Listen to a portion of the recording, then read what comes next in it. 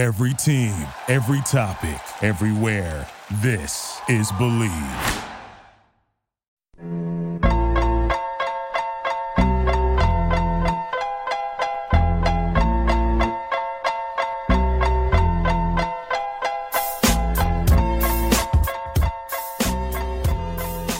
This is episode 76 of Believe in Betting LA. I am your host, Sam Maxwell, joined as always by my co-host, Chris Lewart, and we are joined by very special guests. You know him from gambling Twitter, Luca Larry. You can find him on Twitter at Larry'sLocks2 and Larry'sLocks.com. Let's welcome in our very special guest today. How you doing, Larry? Doing well, man. Excited. We got through the first two rounds of the tournament. We only had, I think, one COVID issue, and most of the games have been exciting. I think I saw a stat today or yesterday that this has been the most upsets in the history of the tournament through two rounds, and I think we're only like one away from tying the overall record throughout the whole tournament. So can't ask for much more than that. Yeah, I was wondering what is not necessarily what's causing it, but is it, I feel like the blue bloods, like Kansas looked horrible. Duke's not even in there. Kentucky's not even in there. Is it lack of practice time? Like, what is going on with these?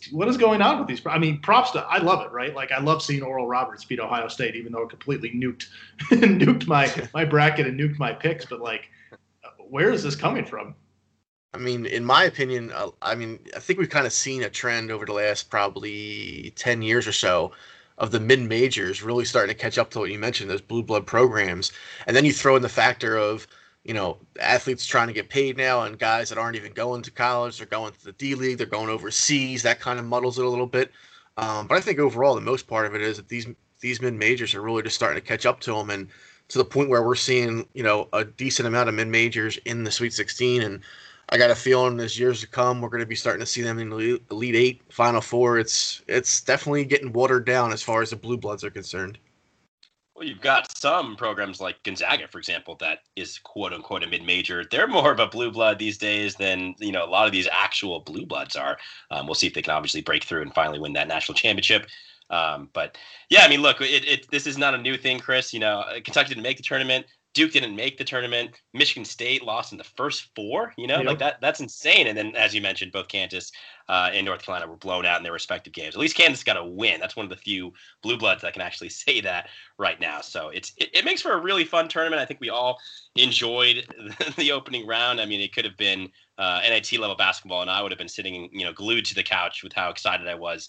If you think about it, and Chris, we talked about this, I think, on the last pod, but this is really the only thing that we actually got taken away from us with COVID. We got a bubble, we got a condensed, weird baseball season. We got football on literally every day of the week last season. Everything was watered down, perhaps, but we got it. March Madness was canceled. It's been 2 full years since we had it. It is amazing to have back, and you can't take that for granted. So I'm happy to have it back. Once again, this is episode 76 of Believe in Betting LA. I'm joined by Chris Lewart and Lucha Larry from Larry'sLocks.com. He's from gambling Twitter, a very well-known Twitter gambling guy. All right, let's get some administrative stuff out of the way before we move on here. Again, we are on the Believe Podcast Network. That's BLEAV.com and at Believe Podcast on Twitter. I'm at SMaxwell713. Chris is at Lou Mandingo Rock. StagCap is at StagCap. Edgefinder Sports on Twitter if you're looking for Chris's and Stag Capital's new advisory service for betting.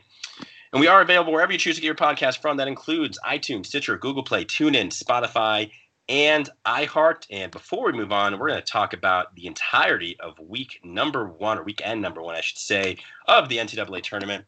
But first, I want to thank our sponsor, BetOnline.ag. I'm sure you were there last weekend. If you're listening to this podcast, you enjoy getting some action on the game. If you're listening to this podcast, you probably like college basketball a bit. There is no better place to go than BetOnline.ag. You can sign on the web. You can sign on your mobile device and receive your 50% welcome bonus in your first deposit. I highly recommend it. All of our odds in this podcast come from BetOnline. BetOnline, your online sportsbook experts.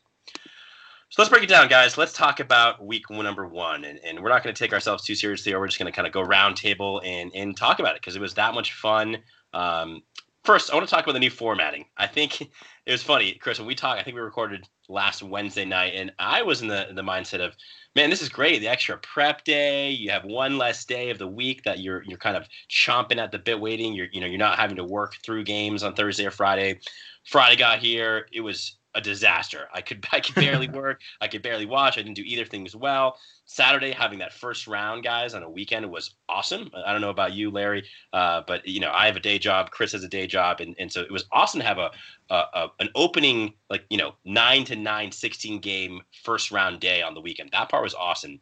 But by the time yesterday came around, man, I was a disaster. I mean, I was running out of steam. You saw the same sentiments on Twitter from a lot of different people that, maybe we overthought this. Maybe it actually was better Thursday through Sunday. So want to start there. What are your guys' thoughts on the new formatting? We'll start with you, Larry.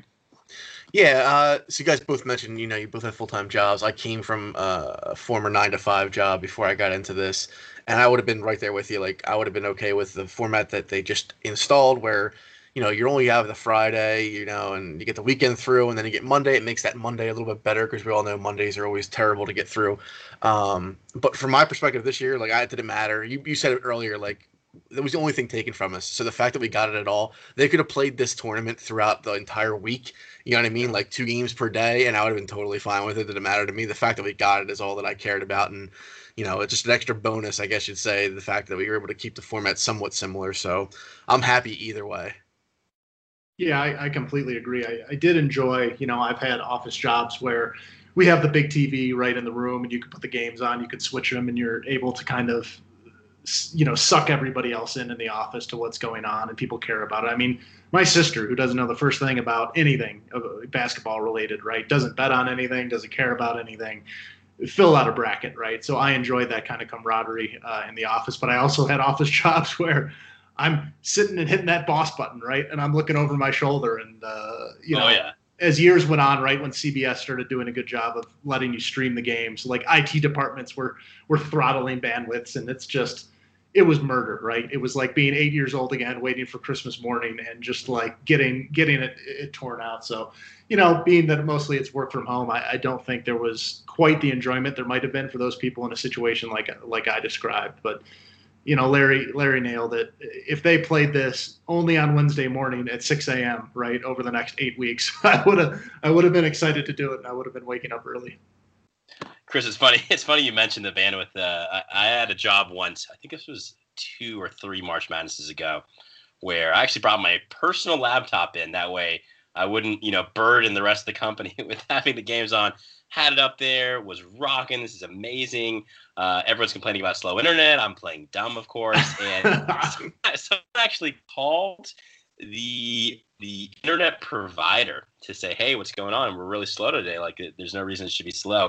And they did a diagnostics test and came back and said, the computer named Sam Maxwell's personal computer is using up 90% of our bandwidth streaming March Madness. And I was like, oh, shit. It's happened to me, definitely. Yes, it was. We're still happy to have it, of course. And, it just goes to show you got to just take those days off. That way you can focus on March Madness. You're not going to, have to half-ass work or anything like that. So, great to have it back. Let's dive deep into what we saw over the weekend. And again, this was Friday to Monday. We are recording this, full disclosure, Tuesday evening, March 23rd, about 8 p.m. Pacific, 11 Eastern. What were your guys' thoughts about the upsets? We talked about it right off the front there with Larry and Chris. A lot of upsets. We saw a ton of double-digit seeds. We saw, I think, a 10, 11, 12, 13, 14, and 15 all win, right? I think I got that right. What was the most shocking upset? I mean, it's easy to say, the 15 over the 2. I think for the 8th time ever, maybe 9th time ever, was the biggest, most shocking upset. But a lot of people actually were talking about Oral Roberts giving Ohio State a run for and even winning that game outright. So we'll start with you, Chris. What was the most shocking upset of the opening weekend? It shouldn't have been shocking to me, but it was how badly Loyola handled Illinois. I tip of the cap to, I think, Porter Moser is the head coach of Loyola Chicago, and it's I like it because you don't often see it in games. Saw it a little bit in the Super Bowl. I think Andy Reid was unprepared, but Porter Moser depantsed Illinois on national television, and this gets back to like the mid majors. Loyola, they've got older guys, right? They've got seasoned guys. The best player is a 42-year-old rec league player. I just wish he had the specs on, right, to complete the look. It just domination at a level that you don't often see in basketball from the tip to the end of the game, just imposing their will on a team that was probably twice as talented as they were. And that is kind of the joy of college basketball, is the games, relatively speaking, are short and they move quick. You get a little hot shooting, you run your game plan. And that was, I kept expecting that game to turn, and it never did. 40 straight minutes of Loyola just doing anything they wanted to Illinois. Super, super impressed by them. Illinois is just too damn good. They're too damn, powerful, and they've got 2 NBA players. That was certainly a shocking one. What was it for you, Larry? I mean, what was the game that you kind of thought, wow, I can't believe this is actually happening? It's funny you mentioned the Loyola game, and to me that wasn't that big of an upset to me, because I look back at Ken Palm rankings is a big part of my formula that I look back at. I mean, they had Loyola in the top 10 of their rankings, which is crazy. When you look back at it, like you said, mid-major, not that big of a deal. And Illinois, I think, was most people's at least top 3 favorite to win the national championship going into this tournament, right? Gonzaga, Baylor, and I think it seemed to be like Illinois was the next one. But for me, it was a team that I didn't expect to knock off a team that I had actually going pretty deep into the Elite Eight and potentially into the Final Four, and that was Abilene Christian beating Texas. It was one of the most ugly games I felt like I was forced to watch again. I'm not complaining because we're getting the tournament, but that defense of Abilene Christian was stifling. I don't know what you mentioned, how Brad Underwood kind of got the pants, and I 100% agree with you in that. I don't know what's going on with Shaka Smart. I don't know if he's going to be lasting much longer in Texas. Right. They had arguably a top 5 freshman in the country on their team, and I think he played like 6 minutes in that game. And I don't understand it at all. But Abilene Christian they were number 1 in the country in turnovers. Forcing turnovers, I'm sorry, and they stayed true to that. They forced, I think it was like 23 turnovers from Texas, and anytime you return the ball over 23 times in a game, it's going to be near impossible to win the game. So the way that they played defense and they were able to stifle them, with seasoned guards, which we always talk about in March, guards kind of seem to carry the teams. But between Coleman and Jones, Abilene Christian made them look like they were JV players in high school. So hats off to them. That was the most impressive upset for me. Yeah, and you mentioned it. I mean, the way they were beat down the next game makes you even wonder further what was wrong with Texas. I mean, how can you not score into the mid to high 50s? And, we prognosticated about Shaka Smart losing his job for years in this podcast. He seemed to kind of stabilize the ship this year. It seemed like earlier this year, okay, this is a make or break season for Shaka here in Austin. And, they had a good season. They're built very well. They're very talented. There's absolutely no reason they should be losing to a private Christian school in their own state. And I'm sure that various alumni around the state are reminding their Texas friends and foes about that. I'm going to go with the Battle of the OSUs. And it's funny, we had 3 OSUs in this tournament, 2 of them with the exact same colors. The last one standing is the Oregon State Beavers. And look, maybe I just didn't take this team seriously enough. They're on a pretty remarkable against the spread streak. I just thought for sure once they blew out Tennessee, they were going to run out of steam against a very talented Oklahoma State team and the likely number 1 overall pick in the draft in Cade Cunningham. They were, I wouldn't call them dominant. It was a 10-point win. But, I was an Oklahoma State backer. I bet them pretty big in that game. And it was just surprising that they kept going. 80 points is no joke. And, honestly, I'm a huge college basketball fan. I watched every second of both their game against Tennessee and their game against Oklahoma State. And, I still don't really know this team that well. It's one of those teams that kind of they're just playing well. They're gelling. They went on a crazy run in the Pac-12. And in the past, we've seen teams that go on runs to steal those auto bids. They usually run out of steam. They didn't against Tennessee. They didn't against Oklahoma State. We'll see if perhaps that's the case in the next round when they play Loyola Chicago. That'll be an interesting game as well. So that was the most shocking upset to me. We talked about a couple other ones. I was not that surprised as well, Larry, about Loyola beating Illinois. I just didn't think it would be that dominant of a win, certainly. And, I actually did take Abilene Christian against the spread, but I was very surprised to see them win that game as well.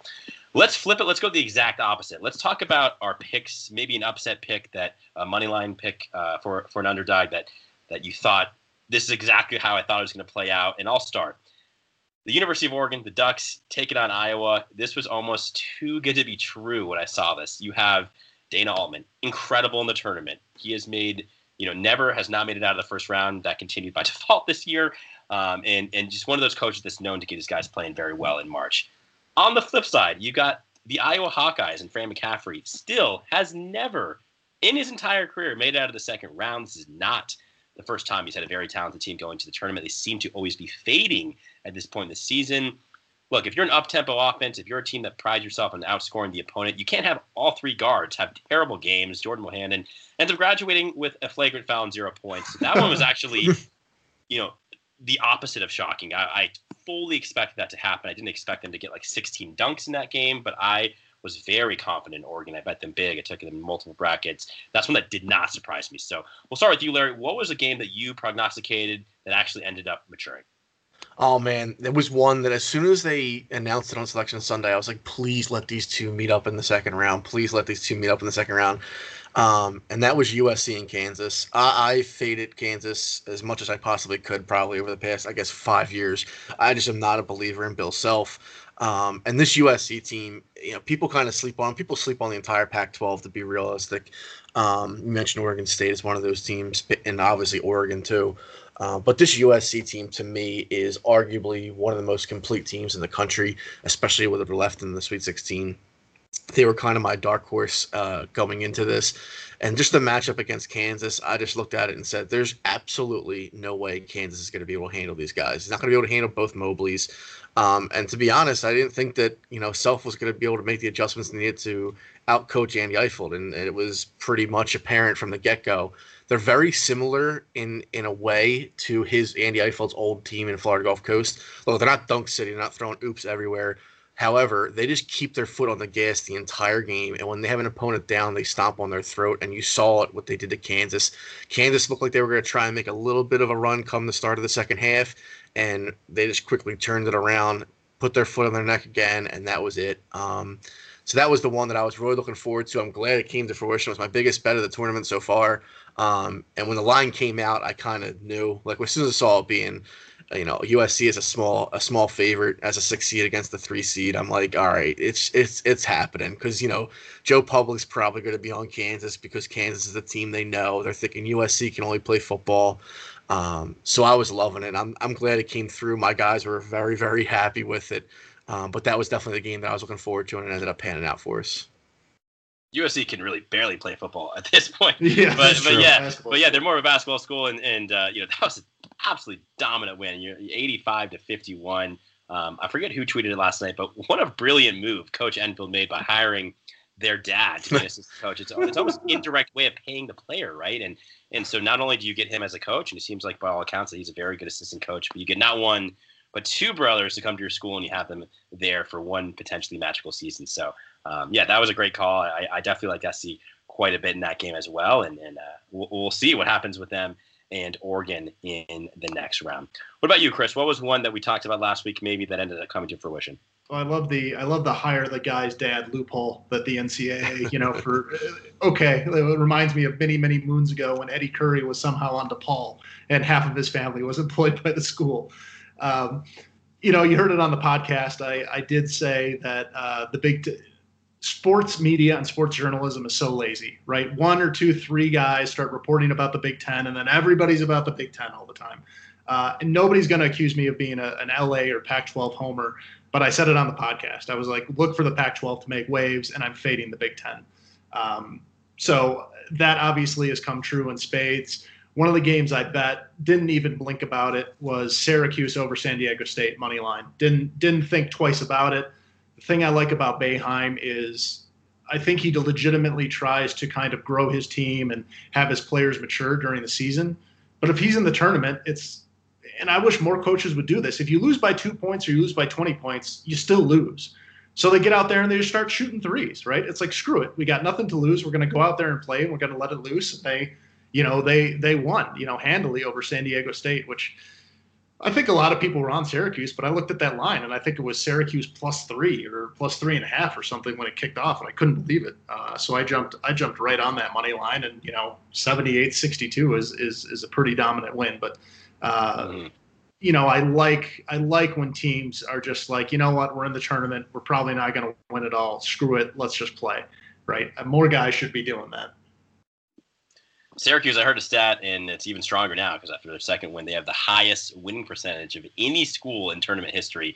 Jim Boeheim coaching his 36th NCAA tournament, and that's absolutely remarkable. And it was just a few short years ago. This exact same scenario played out. Chris, we talked about this last week. They barely made the tournament, backed into it.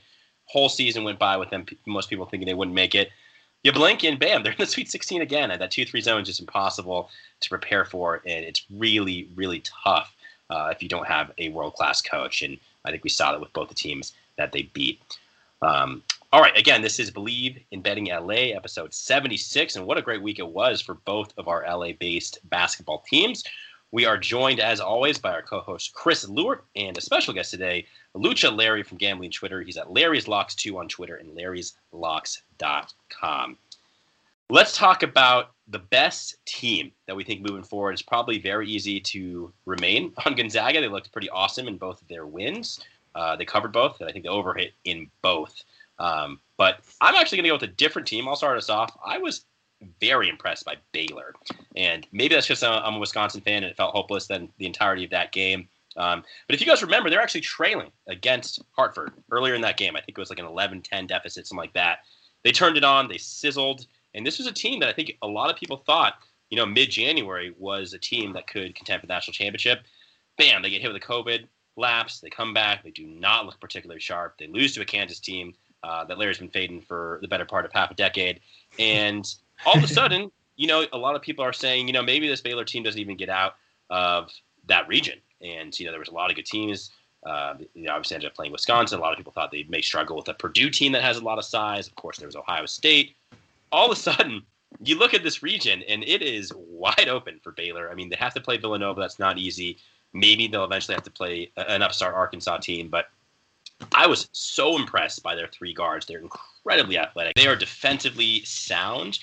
Scott Drew is not a coach that I've backed a lot over the last decade or so, but this team feels different. It feels like a team that has polish, a team that has defensive intensity, and a team that can absolutely shoot the lights out of the ball. And that's what I look for in teams making a deep run in March Madness. Yeah, I think, I was kind of on them, so it's easy to say, but I've been impressed by Creighton, especially in the second round. I just think they've played. Hold on, let's clarify here. This is your most impressive team. Well, okay. No, it's just I'm giving us some content here because if I'm saying most impressed, it's the domination, right? That USC put on Kansas, right? That is something I thought they would win. I didn't think they'd put it on them like that. And Loyola's performance, as I said, but something off the beaten path, right? Is Creighton, because Creighton looked horrible in their conference tournament. I thought they just looked disorganized. They couldn't shoot, and they've played really well. I think you're seeing, again, a team with juniors and seniors on it. And, they had the coaching snafu, but I think they've rallied.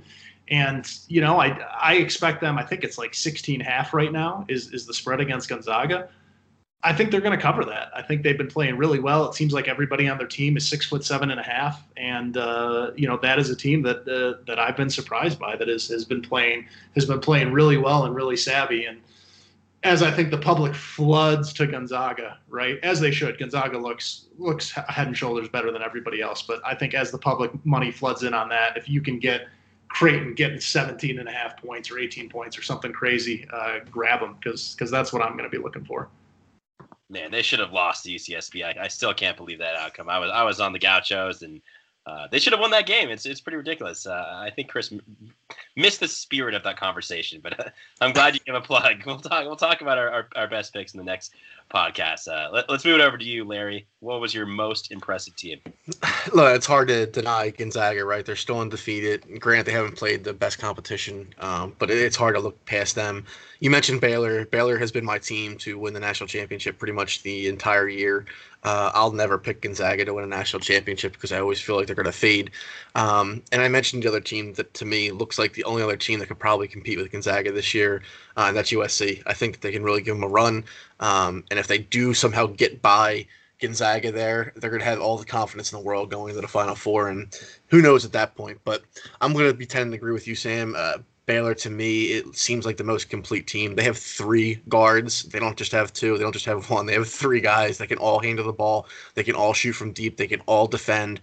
So it's hard to deny Baylor in this conversation. So I think I would lean Baylor as possibly being the best team right now and the most impressive so far. Yeah, I agree. It'll be interesting to see what happens, but it's the more you think about it, really all does come down to guard play, and they've got spectacular guards. I mean, so does Gonzaga as well. We'll be blessed if we see that national championship game. We'll see if that ends up. It was stolen. Happening. We got that matchup stolen earlier this year, right? So yeah, exactly. it would be pretty cool to see it in the championship. Right, it would be very cool to see the rain check come to fruition. I think that's kind of what we're marching towards. But if anything taught us in the first week, you can't take anything for granted. Now, we briefly talked about the COVID. We only had one true COVID hiccup. I mean, we did have Georgia Tech's leading scorer get scratched from that game, so it affected the tournament before. But, news broke late on Saturday. Bam, just like that. No game, no contest, Oregon advances. It was pretty remarkable. I actually had a couple of Oregon friends over for the game, and they were all decked out in their gear. And just like that, there's no extra game, and it felt like, man, we got kind of robbed of what could have been a spectacular game between Oregon and VCU. But let's just talk overall thoughts on how we're doing this tournament with COVID. It seems like things went relatively smoothly. It was really cool to see games in Hinkle and see games at Mackey and historic, beautiful basketball arenas with a ton of great history and games that being played. We had some fans, not a lot of fans. It was good to have any fans back. Did you guys notice anything different this year besides the obvious, of course, as we talked about? To me, it kind of felt like business as usual. I mean, there's no bands there, which was kind of weird, but I thought overall the NCAA and everyone involved, players, coaches, training staff, did a spectacular job. But I wanted to hear your guys' thoughts on that, and we'll start with you, Larry. Yeah, I mean, look, I've been saying this from the get-go with COVID. I started doing all my research with all kinds of crazy soccer. You guys can see me right now wearing my KVO, Dinos hat. I was following that. To me, honestly, when there's no crowd there, it doesn't affect me at all as a viewer, to be honest. I get so focused on the actual game, the players, the coaches. And I think the one cool aspect about it is being able to hear some of that stuff that you normally wouldn't hear during the course of a game because of the crowd noise. So I love being able to hear the coaches get on their players, granted what happened with Izzo and stuff like that. But outside of that, I mean, to hear these guys try and give out some X's and O's that you as a viewer can hear, I think that's really cool. But like you said, kudos to everybody within the NCAA for making this happen. I think I read somewhere where it's like at one point it was 10,000 some tests and it was like 99% came back negative, and just the way they're handling everything, I think, has been, first class, and as it should be. But yeah, I think without the fans, it kind of loses a little bit of luster. I think, seeing the one shining moment when this is all said and done, you're going to be like, what's going on? Yeah. But outside of that, it doesn't really play a big part in my viewership at all. I was trying to remember what the first game of the tournament was, and maybe it was because it was a little earlier in the day. Maybe they just didn't have many fans. But just like you said, Larry, you could hear the shoes squeaking. You could hear the coaches and assistant coaches yelling it out, and that's actually something I'm looking forward to technology-wise in our TV and our TV providers and streaming. Is you're going to be able to select your feed, your audio, going forward here in the next few years. So I look forward to putting on the noise, right? Just the stadium noise and listening to that, I think is something that's really neat. And, not to be a Debbie Downer, but I hope they have a plan. I hope the NCAA has said, what are we going to do if a Final Four team gets nailed, right? What are we going to have happen? Do we postpone the game? I just don't want them to get caught flat-footed. It's absolutely sucks for the kids at VCU, right? Like, I think Oregon wins that game, but I just hope there's some sort of contingency plan going forward if the worst happens and there's a positive test, because right now it's like being on cloud nine, that it feels like life feels back to normal, right, when this stuff is going on. The NCAA being caught flat-footed? No way. No way. Yeah, that's totally impossible. Of course, they're always on top of everything, right? It is pretty remarkable. Look, it was a 7-10 game. I think it was like a 5-point spread. I mean, sure, it's very controversial. It sucks for VCU. It sucks for Oregon, honestly, because those fans want to obviously watch that game. They want to experience the tournament, but they moved on, of course, with a butt whooping against Iowa. So no harm, no foul there. What if this was a 16-1? What if Gonzaga comes out with COVID tests? Do you just scratch the game and say, okay, Norfolk State advances, for only the second time, woohoo? I don't know how this is going to be applied moving forward with more high-profile games, more high-profile players. I guarantee you this: if Duke was somehow in the tournament and they got COVID, I guarantee you they wouldn't just cancel the game. So it kind of sucks to see a double standard for a team like VCU that absolutely deserved to play that game. I'm not saying they should have delayed it; it would have messed everything up. But it's really going to be curious, and hopefully we don't have to do this. But it's going to be curious to see how they handle a different scenario. So ultimately, it was a blast, guys. I had so much fun watching. There were so many upsets. There were so many memorable moments, so many individual team performances and player performance that I loved to see. We loved breaking it down with you, Lucha Larry from Gambling Twitter.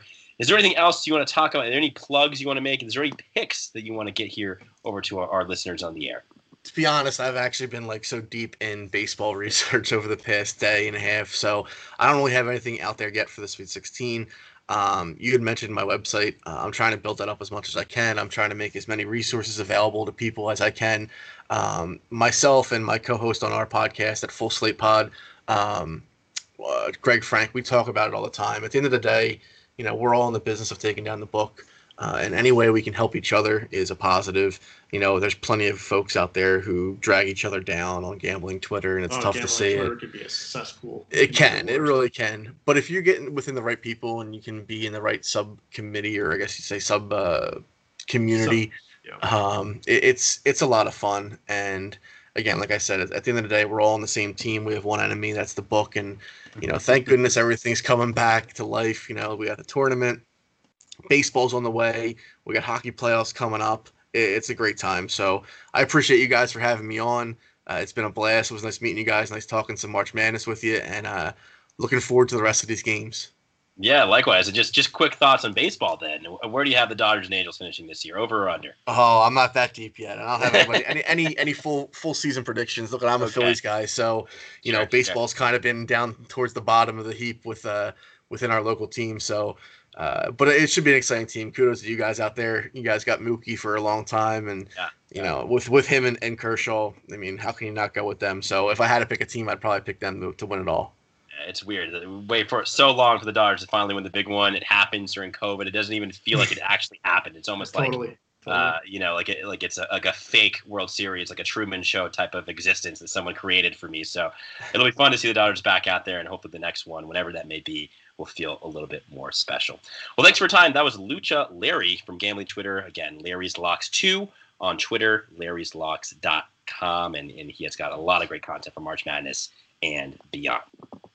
All right, what an awesome guest, Lucha Larry, live from Philadelphia. Very cool to have the different perspective of Coast there. We talked a bit off air, and Larry's actually a Michigan fan. Didn't mention that at all. So first time ever that someone's rooted for Michigan and not told you about it. So it's the new vegan or CrossFit is being a Michigan fan. So Michigan looked awesome. We want to talk about our records. We promised we would do that. We always keep ourselves accountable on this show.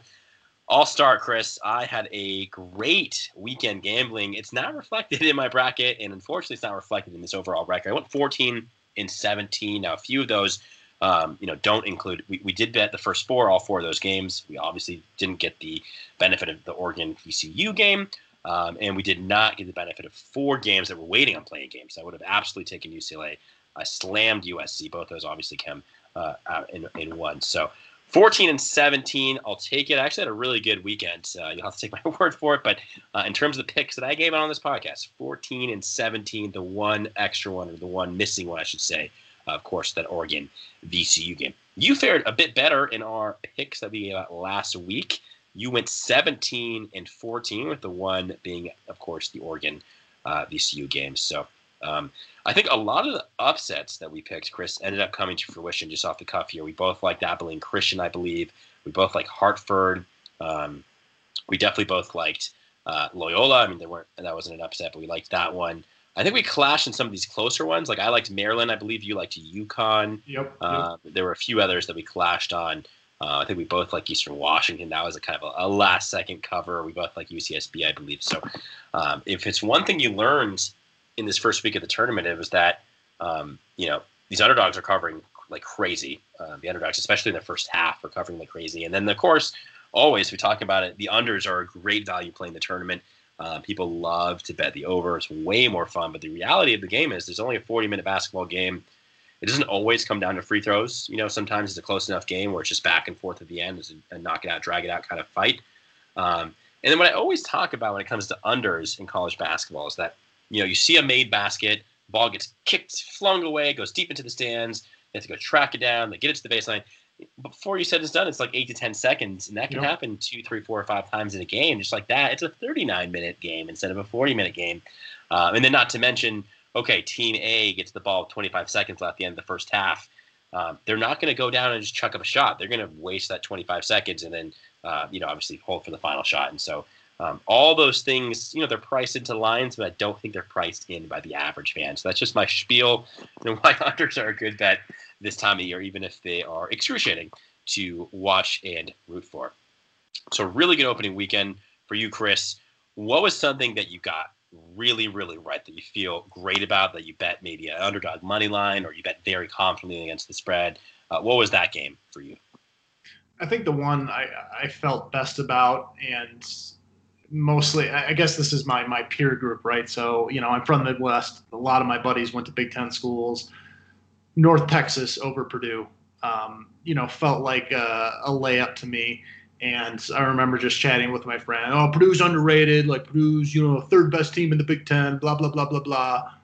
Just pumping out their conference. And North Texas obviously took care of business. So I think that one felt sweet to me just because I got to send lots of frowny face emojis out as North Texas was locking up that game. So, that had sentimental value to me more than monetary. Yeah, I'm sure you had quite the victory lap over a plethora of your Big Ten friends. I'm sure you have friends at basically every Big Ten school, and they all lost this weekend except for me. So I'm sure that was fun. I talked about the Iowa-Oregon one. I mean, that was like stealing money from a baby. I mean, that unbelievable that you can go ahead and actually make Iowa, a 6-point favorite or whatever they closed at. I mean, just absurd. I was saying it all year. This is an incredibly overrated Iowa team that can't play defense. Luka Garza can't defend inside, and these guards, wither under pressure. So, and I just can't stand Fran McCaffery. Let's be frank. Did not mean to say Fran and then Frank, but there you go. What I'm going to say, we're going to stay in the Midwest here, and Ohio State goes down. The Ohio Bobcats carry the day. What was the one thing that I said, Chris, is in my sports betting Bible every year last week? What did I say to you? Guard play, teams that shoot 3-pointers. Okay, I'm going to move past that. You fade Virginia in the first round. I don't care how good they are. I don't care who they're playing. I don't care what the spread is. You take the other side. And this one was just set up so well. This is an overrated Virginia team. I think the ACC was overrated all season as well. This is not a team, not a vintage Virginia defensive team, efficient offensively, but this Ohio team was just meant to be good against this Virginia team. Not only did they cover the 7.5, but of course they won that game outright. It's just so easy. You just fade Virginia in the first round. Free money. And we didn't even get a real opportunity. I like it when usually it's they're a 2 seed and you're playing a worser team and it's a 17, 18 point spread, because it's even more likely, I think, when the spread's that high that they're not going to be able to cover that. But this one just loved Ohio, and it was easy. It was easy money. All right, what was on the other side? What was something, and we talked about this earlier with Larry as well, but what was something that you really felt down to your core was right that you ended up being dead wrong on? I couldn't have been more wrong about St. Bonaventure. I thought they were going to win that game, no problem. I'm not impressed by so LSU. Did I. Yeah. I don't understand how they have a head coach still, despite being on tape talking about paying players at 2 years running now. I have no idea how that's just another black eye for the NCAA, just total incompetence. But I thought St. Bonaventure was really going to make some noise in this tournament. And, I watched the end of the game and I sat there, I was like, really? Like, this happened? Like, I'm a numbers guy, right? But just, your heart often just pulls for things anyway. And I was flat on my face wrong about that. Speaking of your heart pulling for things, the one that I was dead wrong and I was actually thrilled about, of course, is very well documented. I'm a Wisconsin grad. I'm a huge Badger basketball fan. I hated watching this team all season. I mean, a senior-laden team that just you just couldn't trust, and they couldn't do anything right. They go against North Carolina, who in retrospect did not belong in this tournament field. Yeah. But the Badgers shot lights out, a fully complete game. I went from there's no way they win this game to, oh my God, they're going to the Final Four with 30 minutes into that game. And of course, their season ended just 2 days later when they lost pretty handily to Baylor. But it was not something that I thought would happen. I told all my friends I wouldn't bet on Wisconsin. I'm not betting on Wisconsin. I wouldn't take the Badgers. This Carolina team, may find a way to get it done. Roy Williams, 29-0 in the first round. Of course, that's a misleading stat because he's very infrequently an 8 seed, of course, and very infrequently a 2-point favorite in the opening round. But I was surprised. I really was. I did not think the Badgers had it in them, and not only did they win that game, but it was a handy, easy win. So that was a good one. All right. Before we go, Chris, let's just talk about what was the most memorable moment. What was the one that had you standing up, pacing around? What was the most memorable thing that you saw from the first weekend of the tournament? I think Abilene Christian obviously is just, I think, a great story, right? It didn't continue on, but you beat a school that I'm sure in Texas, it doesn't matter where you are in Texas, somebody is a fan of the Longhorns. They're always putting it in your face, right? And you're a small, Christian school that comes out and beats the biggest team in the state and, that has all the money, right? That has all the facilities, that has all those things. So that felt like a feel-good story to me and something that I couldn't, again, almost like the Bonaventure game where I was like, come on, we're like, what is Bonnie going to turn it on? They're going to turn it on, aren't they? They're going to turn it on. I thought the same thing in Texas. I was like, okay, they're going to get it together here. No way. And, as much as I had my hand in my face in my hands, my head in my hands, when Bonaventure lost, I had them up in the air to watch. I have no feelings about Texas really one way or the other, but to see a small school like that upset them was a fun victory. Yeah, that was a fun game. It came down to 2 free throws at the end. Abilene Christian hit both of them. That was a pretty spectacular ending for sure. I'm actually going to bring up 2 different games. They were both very similar, both in the second round. Arkansas, Texas Tech. What a spectacular game. That one came down to the very final possession. Of course, the Hogs coming out on top over Texas Tech, 68-66. But Texas Tech came screaming back from a large deficit. It felt over. It wasn't. So much fun watching that game. And in the second game, we'll stay in Texas and Houston overcoming a 10-point deficit over Rutgers. That one was all kinds of fun. I told everyone I could possibly tell that Rutgers is bad at free throws, definitely live at the hell against them if they're up late with a lead. And so I did that. I took my own words. I also had a big bet on Houston money line. Not proud of it, but that was a crazy last-minute comeback by Houston. They were trailing 50-40. They ended up winning 63-60. So that one, both of those are incredibly memorable ones. I don't think we had any buzzer beaters, did we? Am I forgetting? No, I don't think there was. I mean, Abilene hitting free throws, but there was no, late 3-pointer at the buzzer, nothing like that. I don't think there was any actual buzzer beaters. Yeah. And there was a couple of really nice last-minute covers. That Eastern Washington Kansas one comes to mind, and there was a couple others that were really, really close. But we're waiting for it. We need to see some buzzer beaters. We saw a couple overtime games. We saw a ton of upsets, so we're due for a buzzer beater or 2. Well, any final thoughts here? Episode 76 of Believe in Betting LA, a post-mortem weekend 1 breakdown of the NCAA tournament. Yeah, looking forward to continuing, and so far, even with all the craziness overall, betting has been profitable and has been good for Stag Capital. So I hope that continues, and I hope the enjoyment, right? It's those things aren't always going hand in hand. Either you're kind of winning and the games stink, or you're losing and the games are great and it's hard to enjoy it because you're losing money. But this is one of those occurrences where you were winning money and the games were great. The games are always going to be great with March Madness. So really all it comes down to is if you're winning money or not. That's up to you. If you want Stag Capital's advice, go to Edgefinder Sports on Twitter. It's my best advice to you. Well, for Lucha, Larry, for the Bleed Podcast Network, for our sponsor Bet Online, for Stag Capital, for Edgefinder Sports, for Chris Lort, I am Sam Maxwell. Thank you for listening, and we'll see you guys next time. All my life, I never knew what I could be, what I could do, then we were new.